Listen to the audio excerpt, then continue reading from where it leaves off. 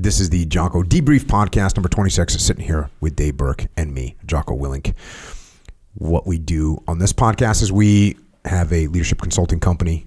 It's called Echelon Front. We work with a bunch of different companies, every different industry, a wild range of industries. And we help them with their leadership. And a lot of times we debrief amongst ourselves to try and learn and educate ourselves on what different leadership challenges people face. So we do some debriefs as a company, but I figured we might as well debrief on the podcast or on a podcast so we can educate more people and more people can learn from these lessons. And we change the names and we change the industries so that to protect our clients. So whatever we're talking about, we say, oh, this was a gas oil company. It's probably a software company. Or if we say it was a software company, it was probably a manufacturing company. But the leadership stays the same. The leadership challenges stay the same. So that's what this podcast is about. And Dave, what do you got? What do you got for debrief for today? Yeah, this podcast, by the way, people are pretty stoked on it. What cracks me up, because we do always mix things up, and we're never going to talk about something that can identify a particular client or particular person. And because people really like this podcast, I'm always getting the question, hey, was that our company? Hey, was that me? So it tells me that it resonates. So, the problems we're talking about with this company, whatever it might be, it's the same problems that so many different companies are having. Well, that's like at Echelon Front when we do the academy, and at the beginning of the academy, so we have the online training academy, and we go on there, and I usually present something on a Monday. Hey, here's a leadership issue. Here's something you should try and look at as a leader. And usually the team at Echelon Front is saying, is he talking about me? He's talking to me. And the funny thing was, after a month of that stuff, of the kind of the text thread going back and forth, oh, is he talking about me? Is he talking about me? I said, yeah, I'm talking about you, all of you, and myself. Like, this is what we're doing. We all make these mistakes. We all have these tendencies that we can fall into. So, yes, we're talking about you. And the interesting thing about that is, if you don't think we're talking about you, we're probably talking about you even more. Totally. All right, so what do you got? The easiest summary for this one is, your boss wants what you want. And the reason I say that is because so many questions we get and so many challenges we get from people are challenges with their boss. And this was an interesting one, which I thought was worth talking about, because I got a question. I'm with a client. We work with clients sometimes relatively short periods of time, but usually we're with them for a while. So just real quick. Yeah. The real interesting thing is, the minute you if you're sitting here thinking, oh God, I'd like to ask a question about my boss. Let me tell you, the answer to the question about your boss isn't your boss. It's you. You're the answer to the question. You are the answer to the question. When your boss is doing this, that, or the other thing, the way to change that isn't to change your boss, it's to change yourself. Yes. It's to change your interaction. So just keep that in mind. And there's some people that are sitting here right now like, well, yeah, but in my case, okay, so cool. What do you have you figured out some hypnotism way to sneak into your boss's house at night and change their personality? You can't do that. You can't do that. Your boss goes off the handle sometimes. Your boss is slow to make decisions. Your boss is micromanaging. Your boss, you name that problem. It's who they are. And listen, can you, over a campaign of years, get someone to kind of morph their personality and change and trust you more? Sure, you can. But as far as what you're going to do tomorrow during the meeting, you can change your actions. You can't change your boss's actions tomorrow. So we focus on ourselves. That's called ownership. Yeah. All right. Well, that's spot on. And obviously the connection to ownership is embedded in everything we talk about. But what was cool about this is not just what you just described, but how hard it is sometimes for people to even get to the question, which is, hey, I need to change my boss's behavior, is what they're thinking. The question that was asked to me, which is why this was so interesting, was that it was posed to me that said, hey, what would you do while you were in the Marine Corps if your boss gave you a set of orders that would get your people killed? That's how this question was phrased. Yeah. I've been asked the same question. Totally. Yeah, but what are you doing if they're telling you to do something? So this is a common question, and it's a common, a straw man, right? It's a common straw man question. Well, what would you do if you were being told to do something that was going to get everyone killed? Okay, I'm going to let you continue, but that's a straw man question. It's totally a straw man setup of, well, what would you do? Because everyone thinks that their boss is telling them to do something that doesn't make any freaking sense at all. Yeah. And they're freaking out about it. Like, what would you do if your boss was so dumb? Okay, continue. Yeah, that's it. No, that was it.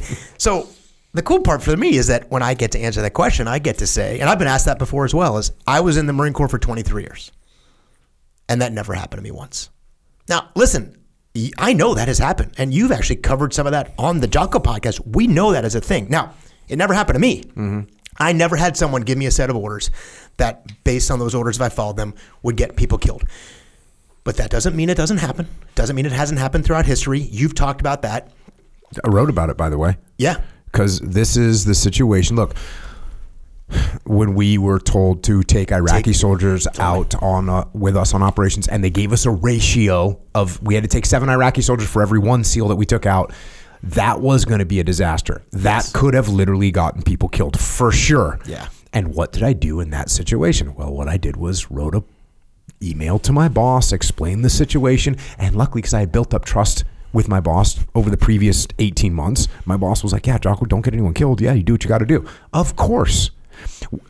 which by the way ties into the point that you're about to say, because guess what, my boss did not want us to go out and get a bunch of people killed. My boss did not want us to take excessive risk. So go ahead. No, I mean you're hitting it, and I think why that story is such a powerful story, and why we get to use that as an example so well, is the whole point behind that is that there is no way your boss's secret agenda with that ratio of who to take out was to get you or anybody killed. Right. There's no way that's what it was. Or just fail a bunch of missions, put people at massive risk. Totally. Set back the war effort. We're not doing that over here. And so the whole point to that was, which is the beginning of this conversation, was, hey, listen, I never got told in my career to do something to get my people killed. But I worked for some bad bosses. I had times where I had bosses that weren't great. In my 23 years, I had the whole bell curve. I had some incredibly good bosses. I had a couple bosses that were pretty bad. And most of my bosses are just solid guys, good guys to work for. But universal, no matter where they fit in that bell curve, my number one goal was to have a good relationship with my boss. My number one goal. Didn't matter if I thought they were the best guy ever or if I hated him. And I think you've used the phrase, at the molecular level. It didn't matter. I don't think that is my phrase, molecular level. We've but I talked like that. about, it's like, I hated this guy at the molecular level. Heard people talk about how much they hate their boss. And I could go from a boss who I loved and a boss that I hated, and what they both had in common was I had a good relationship with both of them. For the exact reason that you just described. I don't want conflict with my boss. Specifically, if I do get to a place where I do get those orders that inadvertently we're going to get people killed. So the first question about getting orders to get people killed, we were able to move away from that with that explanation. And I talked about, hey, I want to have a good relationship with my boss, which really got us to the actual question. He said, well, how about when you know your boss is wrong?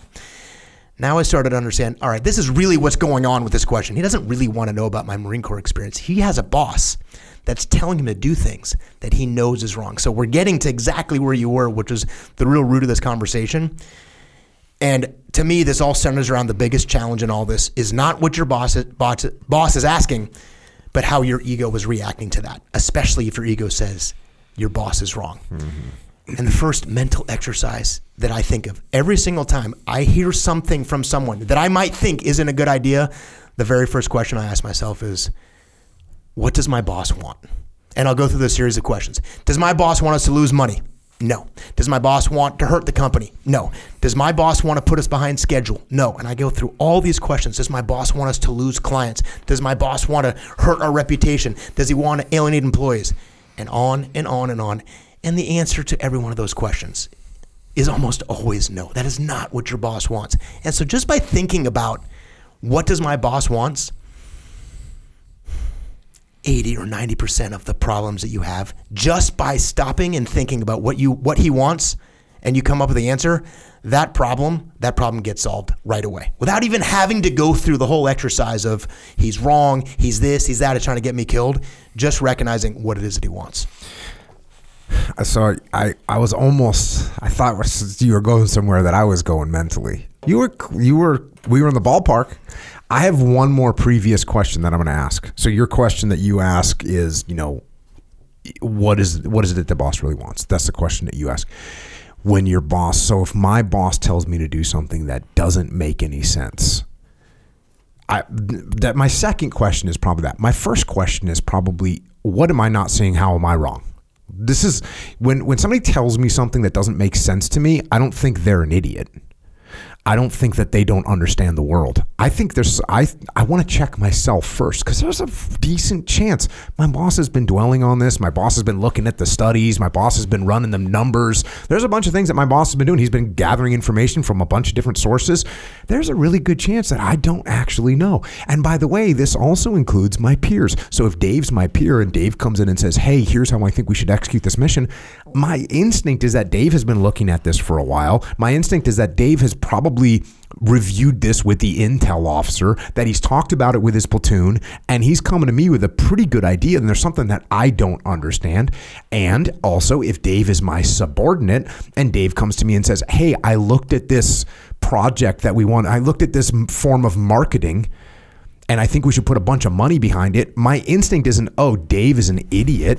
My instinct is, oh, Dave is actually coming to me, his boss, and he's presenting me with an idea. Did he come with this idea half-cocked and he didn't do any research, he didn't look into it, he doesn't have any numbers to back it up? No. My instinct is actually, oh, it doesn't make sense on the surface to me right now, because that's probably because I'm personally uninformed. Yeah. I think that reveals the core of this question and the core of the question we get all the time, which is the instinct is, if you listen to your ego actually tells you your boss is an idiot. That's what your ego's whispering to you. So if you ask me a question that doesn't make any sense, my instinct, if I have a fragile ego and I don't have a good relationship with my boss, if I actually have a bad relationship with my boss, what my ego is going to tell me is he's an idiot, which exactly to your point, which we know is not true. And so the exercise of what does my boss want to me, it's a very similar way of saying, what am I not hearing from this guy? What don't I understand? What is he asking me to do that I just don't fully understand for a second? Let me just think about it. And the whole point to this is that I don't need to go back to my boss most of the time. If you ask me to do something and it initially doesn't make sense, the resolution 9 times out of 10, I don't even need to talk to you. If I can just sit for a minute and go, all right, hang on. Let me think about what he said. Let me think about what he asked. Let me think about what he wants. And if I can be humble in thinking about that, sometimes I don't even need any clarity. I can go, oh, all right, hang on. I'm just frustrated. I'm mad about this, or I've got an issue over here, or I'm struggling with these things and I'm pushing that back on my boss. If I just take a step away from my own ego and just think about what you're asking, I don't even need to go back and say, hey, walk me through this so I understand it. I can just think about what you're asking and know what it is that you want, and I can go execute on that. So I think the instinct when you are frustrated with your boss, which is the whole theme of this, the whole point of this question, in which several people ask, is the problem with your boss is you. And if your instinct is my boss is an idiot, the first thing you need to do is stop and think, does my boss really want to hurt the company? And my boss's real objectives is to cause problems for me or for my people. And in almost every case, the answer is no.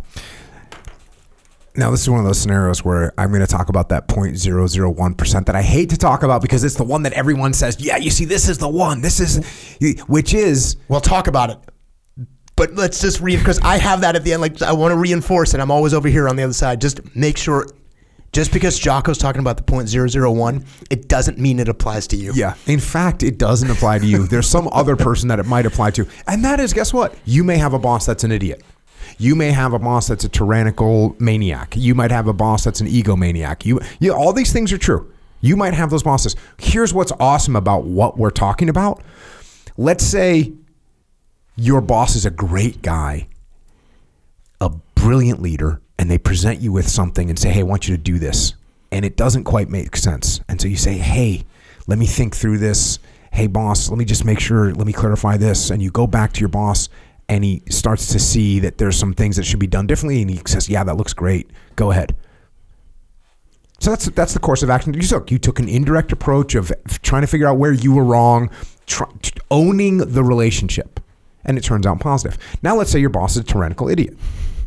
And your boss that's a tyrannical idiot tells you to do something that doesn't make any sense. Guess what you should do? You should actually exercise the same protocol, because that's how you're going to have the best possible outcome. The worst possible outcome is to say, oh, you know what? My boss is an idiot. So your boss says, hey, I want you to do this plan. And you say, that plan is stupid. It doesn't make sense. Well, how does that work out for you?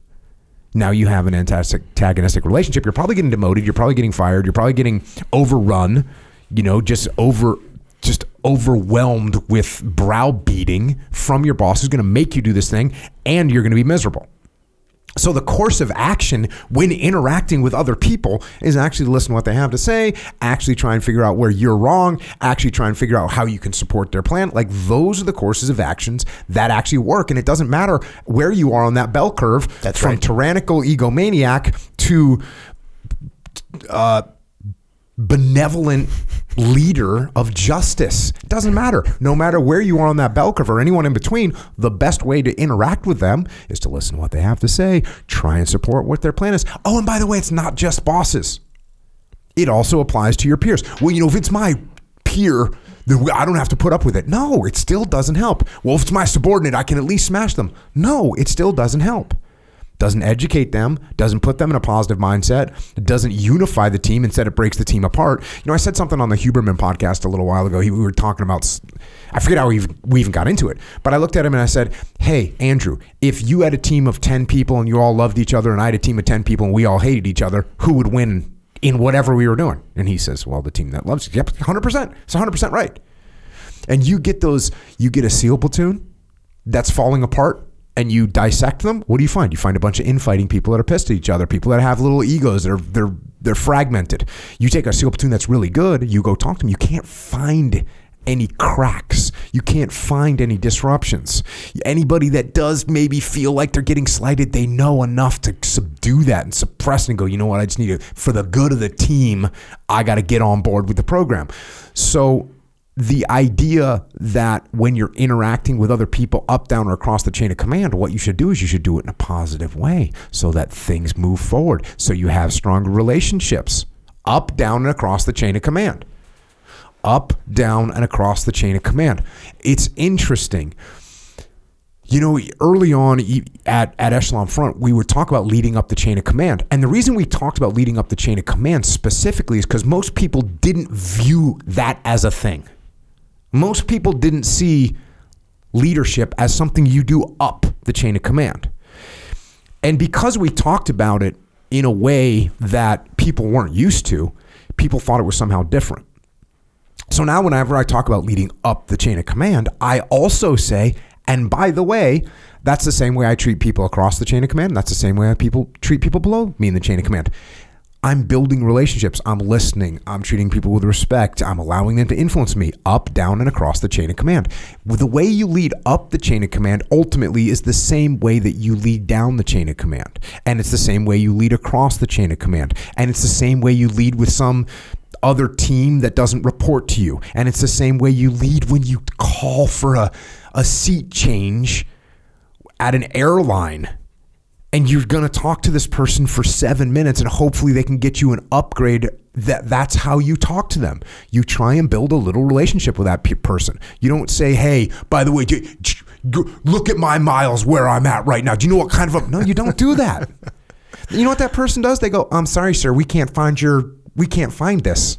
I'm sorry, sir. No, it looks like the middle seat is the last thing available and it's in row 93, middle seat.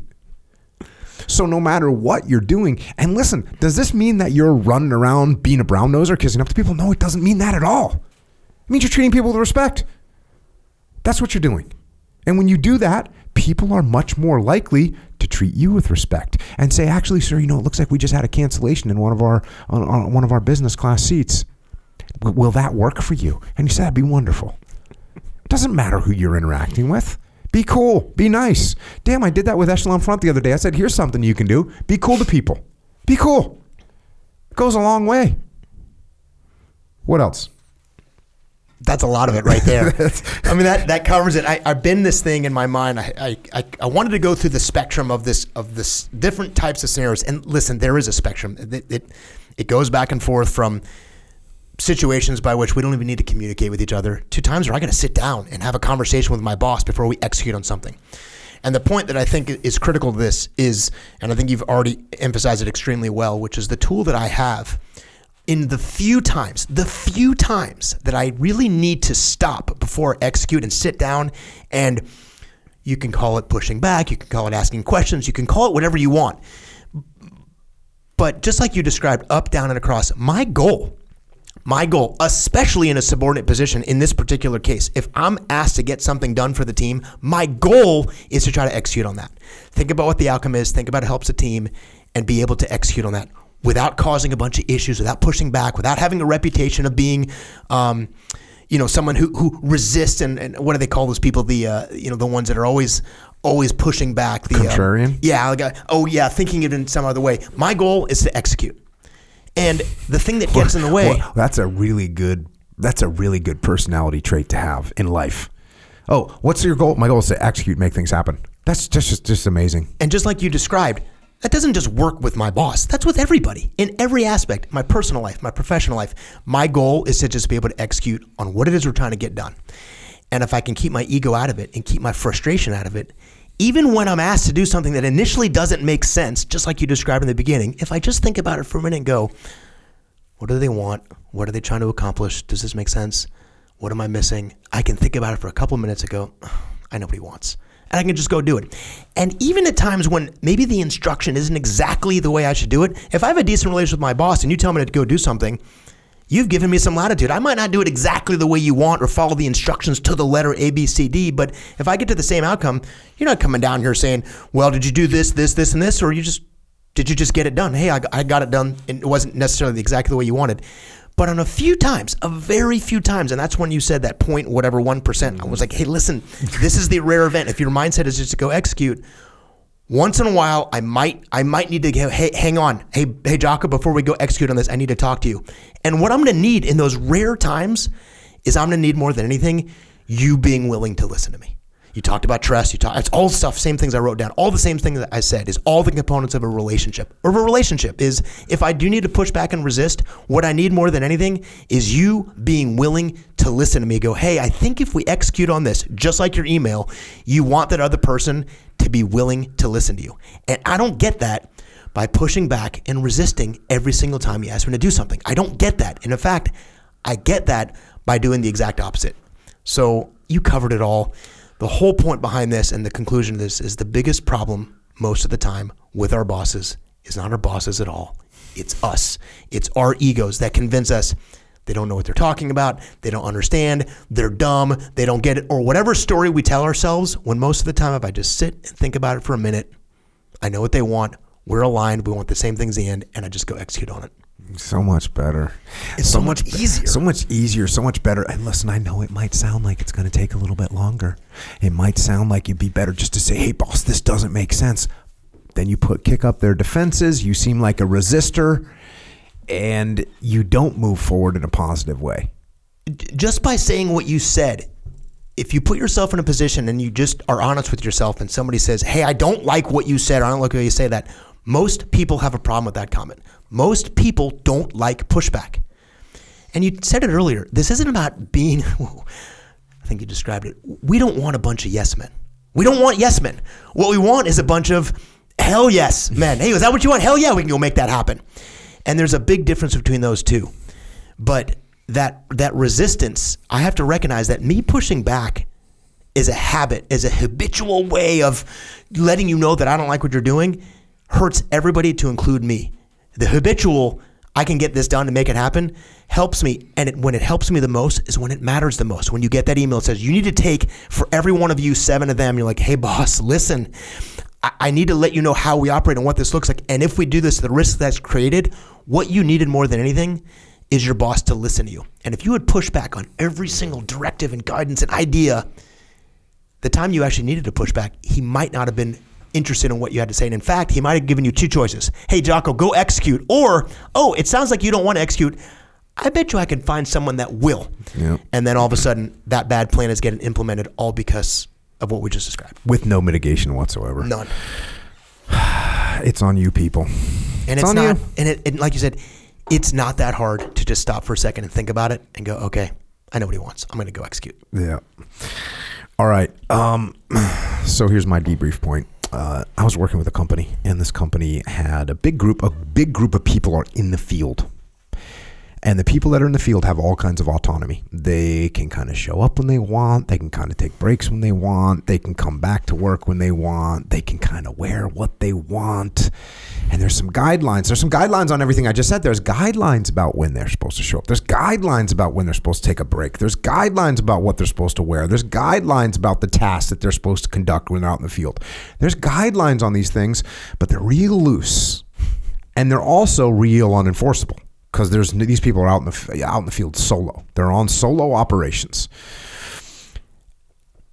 And with all this autonomy in this company, some people were starting to take advantage of that autonomy, right? And, you know, when there's multiple people in the field that are not quite doing what they're supposed to be doing, and they're kind of abusing this autonomy, well, then corporate starts to get frustrated. They start to get feedback. You know, they see the report of someone that gets, in a car accident.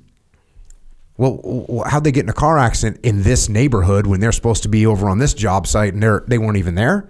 So they start catching these things, and all of a sudden they start getting frustrated. So now corporate's wondering what's going on. So now what does corporate do? Corporate starts to impose rules. And now what happens with the people that are out in the field? Well, now the people that are in the field, who were most of them, when they're taking a break at a certain time, it's like, oh yeah, I take a break at this time because I'm already driving by this, the restaurant. So I just stop there and I have an early lunch, but I still get back to work. And it actually makes sense. You've got people on the front lines making decisions that are positive most of the time. And then you got a small group of people that are making decisions that are abusing the system. But what does corporate need to do? They need to police up the people that are abusing the system. So they start making rules. And then what happens with the folks that are in the field? Now they start flexing a little bit. They start to do what they can do. They start some of those like the solidarity campaigns in Poland when they were resisting the Soviet Union. They would just do small things just to frustrate, right? That's what they did.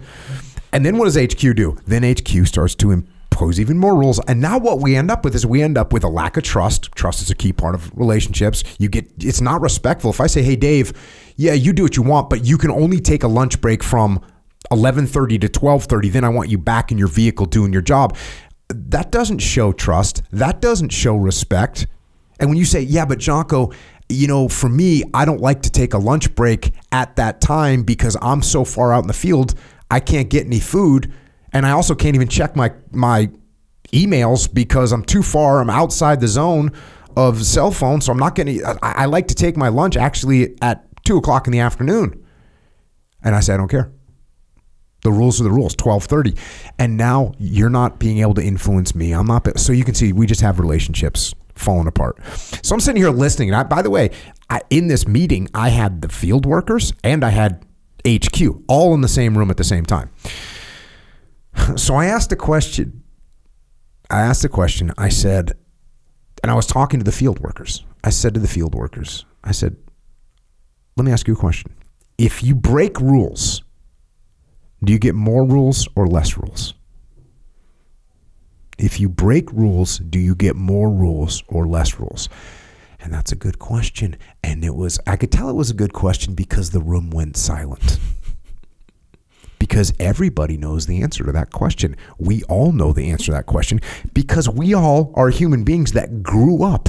If you break rules, you get more rules. That's what happens. And what this really is, as I thought about it after the meeting, this is just another form of discipline equals freedom. That's what it is. It's another form of discipline equals freedom, but it's on a very professional work basis. Here's something that I actually talked to this group about in the Marine Corps. And everybody knows I love the Marine Corps. I love the Marine Corps. I've spent time on Marine Corps ranges. So when you go shooting, sometimes we'd go out and we'd use Marine Corps ranges. And sometimes we'd show up in the Marine Corps, be there, finishing up their range, and it's very, very, very controlled, right? It's like lock and load 1 magazine each with 3 rounds of 5.56 ammunition.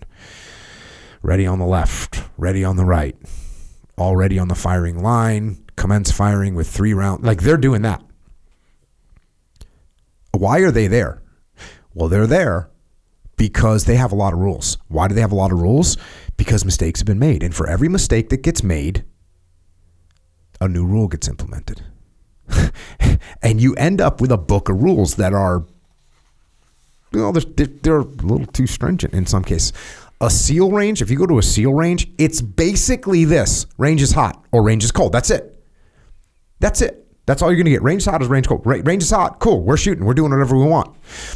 But the reason for that is we are so freaking hardcore about the rules of weapon safety. We are so psychotic. Like you can get, I don't know what happens in the Marine Corps if you have an accidental discharge. I don't know. What happens? Yeah. You know, Lance Corporal has an accidental discharge, cracks off a round. What happens? Yeah, that's not good. It's not good, but yeah. What happens to him? I don't know if I could tell you exactly what happens to him. Yeah, I can't imagine, based on what I think the path you're going down, is that the punishment is nearly as significant as what you're going to get if you crack that. You crack off around as a SEAL. It's severe punishment. If you do something stupid with a weapon in the SEAL teams, it is severe. It is absolutely severe. So what you have is a very small number of rules that everybody obeys religiously. Yeah, religiously. And so what you end up with is a very, range is hot. That's what we're doing. Very few rules. So think about that. Think about that as you work for a company or as you work for a team, there's rules in place. If you obey the rules that are in place, you'll end up with less rules. And that's why I spent so much of my SEAL career doing, and I know this sounds crazy, but doing whatever I wanted to freaking do. I had so much leeway in my career. And that was because I followed the rules. I followed the rules. And because I followed the rules that were in place, I didn't have very many rules to follow. Because my bosses knew that there was a parameter, there was a left flank and a right flank that I was not going to depart from. And so they let me go all the way out to that right flank, all the way out to that left flank, and do whatever I wanted to when I was inside that box. I followed the rules, and therefore I had very few rules and got to do whatever I wanted to. So think about that when you're working inside of a company. The more you follow the rules, the less rules you have. And then also think about this as you lead a company or as you lead a team. You should explain that to your people, that your goal is to give them less rules. Your goal is for them to have autonomy. Your goal is for them to be leaders. Your goal is for them to make decisions. And you should also explain to them that when you as a leader are forced to impose rules, you should tell them it's because these rules weren't being followed. Like, hey, Dave, the only reason I'm going to have to come down and inspect your weapons 2 times a month is because the last time I looked at them, they weren't cleaned. So we're putting some rules in place. So whether you're a subordinate and you're part of a team, think about following the rules to a T so that you can have less rules. When you're in a leadership position, think about making it a goal to give less rules. And the reason you do that, or the way you do that, is by explaining to the team that following the rules will actually give them less rules. And then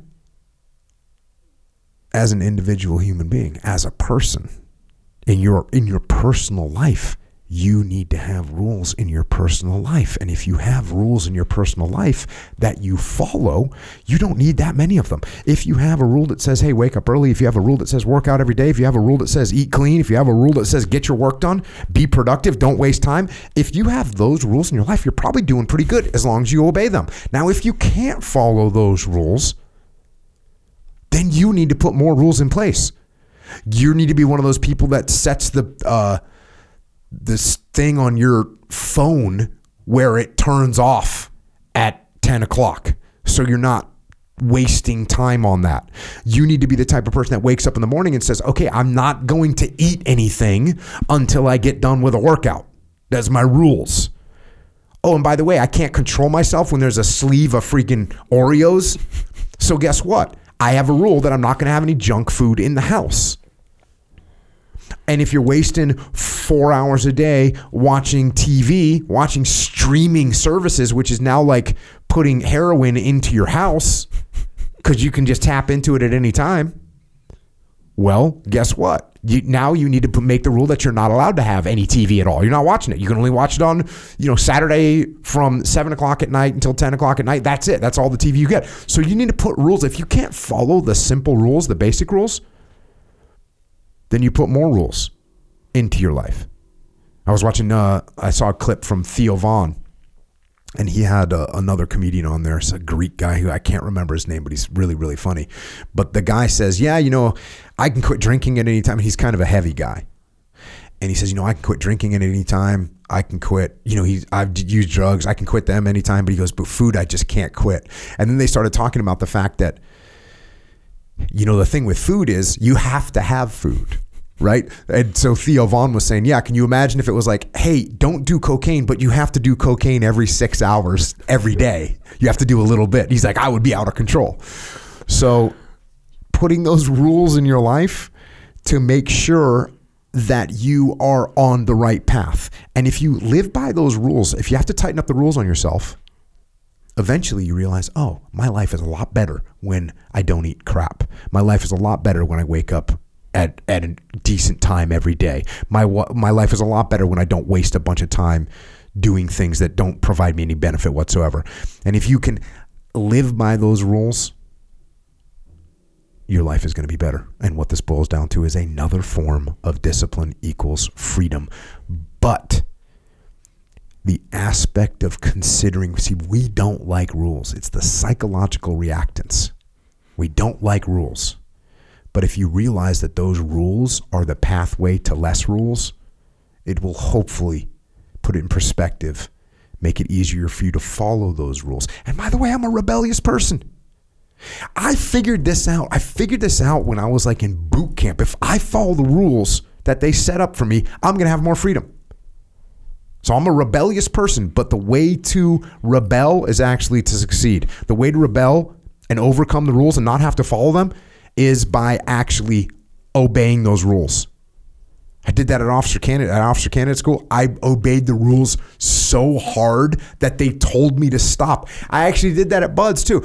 At Buds, the punishment for being dumb or doing something stupid is getting wet and sandy, meaning you're going to be miserable. So they could go hit the surf, go get wet and sandy. So when we were in third phase, we're in San Clemente Island, I would just start off the day, go get wet and sandy. Didn't do anything wrong. Me and my swim buddy, we'd go get wet and sandy. The instructors finally, after like day 3 or 4, they're like, what are you doing? And we're like, I'm just trying to be tougher, trying to be harder. And he's like, you can't do that. They eventually told our whole class, you guys are not allowed to get wet and sandy anymore. We obeyed the rules to the nth degree, and they told us, hey, stop. I did that at Officer Candidate School too. At Officer Candidate School, you got to yell everything in what they call a ballistic tone. So every time I was interacting with the upperclassmen, I would be like yelling at the top of my lungs. And finally they're like, hey, we don't want anyone in your class to yell anymore because we like hurt their ears. So yeah, sometimes I take it to an extreme, but guess what? You end up with less rules. So it remains true. Discipline equals freedom. You got anything for your notes there? I just was thinking back on something you said when you were talking about, and it gets to all the counterintuitive things we say. If you want less rules, follow the rules. But it also made me think about, too, if you want influence over some of the rules that aren't good rules, following those is another great way to get the influence. Because if you're always pushing back on all the rules, sooner or later I'm going to stop listening to you. Even if the rule is dumb and I actually do need to hear you. If all you ever do is push back on the rules. But if you're a dude that understands those limits, operates inside those limits, and you go, hey, boss, there's this rule here that really prevents me from getting these things done, like the lunch rule, I am so much more inclined to hear what you have to say if we need to change that rule, if you're someone that operates inside that. So it doesn't just give you less rules, it gives you influence over the rules that need to be changed. Yeah. And I think it ties in, that earlier question too. So yeah, my boss asked me to do something if my boss asked me to do something that doesn't make sense, I'm actually going to try and do it to the best of my ability. Going to try to execute. And I'm probably going to try and do it really, really well. Yes. And then I'm able to say, yep, boss, we did. We won. We got that contract. We got the next one too. We got this last one. I think we're doing some extra work here. Well, What do you mean? Well, here's the form that we're going to fill out and blah, blah, blah. Yeah. So totally. There you go. A little bit counterintuitive, but you'll win in the end. Probably a good place to stop for today. If you want to dig deeper into all these aspects of leadership, check out Dave, me, Leif, JP, Steve, Cody. I mean, the whole team, Jamie, the whole team. Come and check us out. Extreme Ownership Academy, extremeownership.com. We're having these conversations. Like if you heard something today and you said, you know what, wait a second, Dave, that doesn't make any sense. Come on to the Academy at a live session and ask us these questions. You can ask us whatever you want. That's what it's for. And there's also a bunch of courses you can take if you want to get knowledge at a little bit of a deeper level. Also, we have a leadership consultancy, echelonfront.com, if you need us in your company to help with your leadership. We got a bunch of books on leadership. Got another podcast called Jocko Podcasts. So if you want to check that out as well. And if you want to support any of these things, go to jockofuel.com, jockostore.com, originusa.com, and get yourself some food, some clothing, some jiu-jitsu gis, get you what you need. Thanks for listening to us debrief.